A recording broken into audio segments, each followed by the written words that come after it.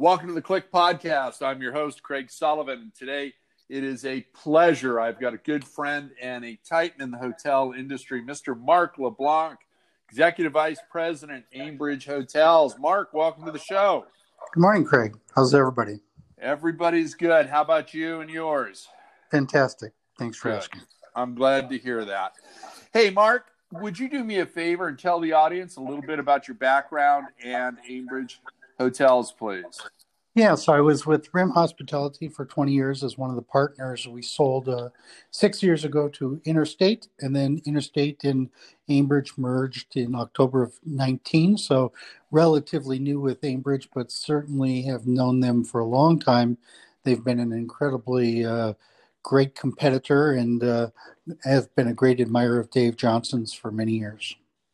You know, that just sounds like a great merger to me. You guys must have the buying power second to only the brands that are managing hotel assets, and you've got to be the third largest, hospitality management group behind the brands globally as well. Yeah, I think we're the largest third-party management company in the world, but we're with our existing in the pipeline, we're at 1,500 hotels, so we're right up there with the big guys. Wow, congratulations. That's wonderful. And and RIM started here in California, and you focused here and then started expanding, correct? That's correct. Yeah, we were, when we sold RIM, we had 90 properties in 13 states. So compared to Aimbridge and Interstate, we were just a little guy. But at that time, we were the largest in California. We had managed, I think, of those 90, I think 60, 65 were in California. Wow. And now with the merger, I think we're up to about 180 in California. That's great. Now, let's talk about your California hotels for a little bit. Obviously, with C-19, everybody is in a lockdown mode. What's going on with your hotels, not only in California, but across the world at this point? Yeah, so, we're no different than everybody. We either closed them, although very few closed 100%. There were soft closings where, ran a minimum amount of people and sold a minimum amount of rooms. But what's been interesting is, in California particularly, our weekends have picked up quite a bit. We've got some properties that are running 60, 70% on weekends now, so people are back out there. We are optimistically thinking by July 4th, we'll be at a 50% occupancy. Now, there's a lot of things that have to happen correctly for that to occur. And when we say that, we're not including Anaheim because, Anaheim is a one-horse driver there. And if the mouse doesn't open up, it's nothing's going to happen significant there. But we're pretty confident. We're coming out of this pretty quickly. And, a lot of it, like I said, a lot of it's out of our control as far as, if there's another spike and the governor clamps down. But if not, we're pretty optimistic. Absolutely. And that's great to hear. Now, how's it going with the teams in place at the hotels? We've been bombarded, I think, every day for the past 2 weeks with updates on hygiene, health, and sanitization for the hotels. And you've also got a boutique group, so I'm sure a lot of that is transferring over to them just for an easier internal process. But, what's that like getting your team together for this?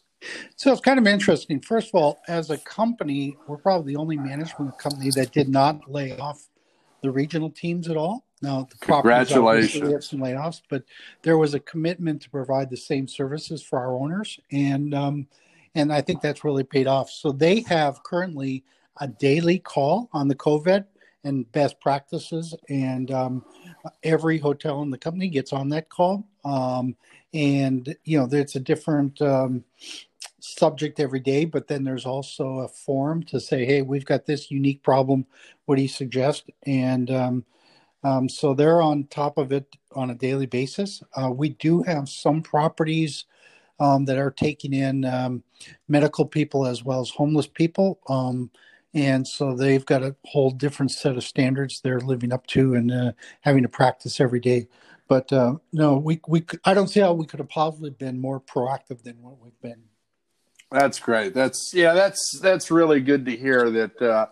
You've kept your teams intact for the most part, and you've been out there proactively. Now, what are you hearing from the lenders out there? I mean, you've got to be dealing with a substantial variety of lenders, everything from private money, CMBS, SBA, community banks, national banks, life companies. So much of my days talking to both ends of the spectrum. The good news is I'm probably only spending, maybe 20% of my time talking to existing owners that are just, struggling like crazy because they've been given a little bit of breathing room with the PPP program, as well as the franchise and the lenders allowing them to use their reserve accounts. So a lot of them got some breathing room here. So it's not quite as dire as you would think.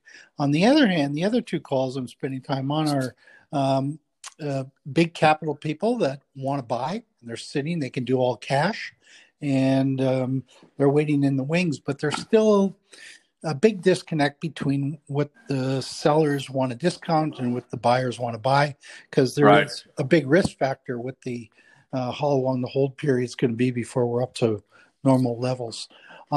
And then the other thing is the special servicers, which with the RIM days we did between 150 and 200 hotels, I believe, which isn't huge, but it's a lot more than most.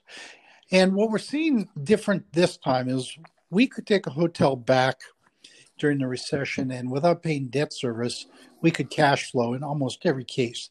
This time what's different is if they take them back, they're not going to cash flow because you're running 8%, 10%. I mean, and now we're getting out of there at the 20, 30%, but it's still, they're going to have to feed them. So the lenders aren't real anxious to take these things back. So everybody's telling me they think the action will start in the third or fourth quarter, and that's when it'll get pretty interesting. Frankly, I'm hoping, I kind of always feel like an undertaker during the plague in these times, because we benefit from this. But I'm as just a good citizen of the industry, I hope we don't get a lot of that business, and not because they don't want us, but because it just isn't there. And I think it's a shame to see a lot of these guys, especially the single asset owners, that this is their families, all their money, and they've got it stuck in this business, and they end up having to give the keys back. Would be terrible. It would be, and I couldn't agree more with you. And I think, also, unlike, the financial meltdown, this wasn't a fundamentals issue. Okay, this was, certainly a black swan on the horizon that, went globally a lot quicker, and it wasn't because everybody was over leveraged and subprime market exploding and everything else. So, and basically I found all the lenders that I've been talking to as well, there's really not an appetite to take back the hotels like we saw after 08, 09. And I think they're going to be a lot more generous. The ones that I'm worried about right now are the CMBS and the special servicers, because they're getting inundated and they do not have the staff just to take the phone calls, let alone the emails that are coming in. Yeah, that's right. Yeah. They're actually, it's funny, almost every special servicer I've talked to is in a hiring mode now. So, they're definitely anticipating some big volume coming across their desk. Yeah, I bet they are. So, we've got over 150 hotels in the state of California that are in some sort of construction phase, from PIPs to repositioning to ground up. San Francisco's mayor last week gave the okay to go ahead and have construction start up again. How much repositioning of hotel assets do you think you're going to see during this whole thing? Well, it's interesting on that. And I've got just up here in Northern Cal, I think about 6 projects that are out of the ground, and they've never slowed down much except for getting materials. But as far as getting crews there, and that they've kept moving right along. But the big conversation we're saying is, okay, we were going to open on this date, do we open now or do we kick the can down the road? I'll give you an example. We have a hotel in Reno, a great brand new loft. It's been ready to go since April, and we've held off on opening it because we just think it doesn't make sense to do it right now. Right now, yeah. Yeah. And then, for example, we have a boutique opening in downtown Sacramento, one in Hollywood, and it's like we have to rethink how we're going to come out of the gate on this. And frankly, I think it might be too early to make that strategic decision yet. It's going to take a little time. We got to get a lot closer. Like I said, I think the next 30 days and see how this soft opening works and if it can be accelerated. And, obviously the ultimate is if they can find a vaccine, and then things will go back to what they were pretty quick, I believe. But that doesn't sound like it's in the near future. Yeah, well, I think we've got some time on that one too, my friend. Yeah. Now, you had mentioned, you've got people out there with cash ready to close, and there's a disconnect. Now, are you seeing that your buyers are looking for about a 20% discount or more on these possible transactions? More, yeah, significantly more, yeah. I think if you could get a buyer, and there are some transactions occurring, but I think if you can get a buyer to 20 or 25, you probably got a deal in a lot of these. But most of the groups I'm talking to are 40 to 60% discount from 2019 valuations. And it's market to market, of course, because, for example, New York had a soft 19. So a 40% discount in New York is a lot more than it is in, say, Santa Monica or Beverly Hills.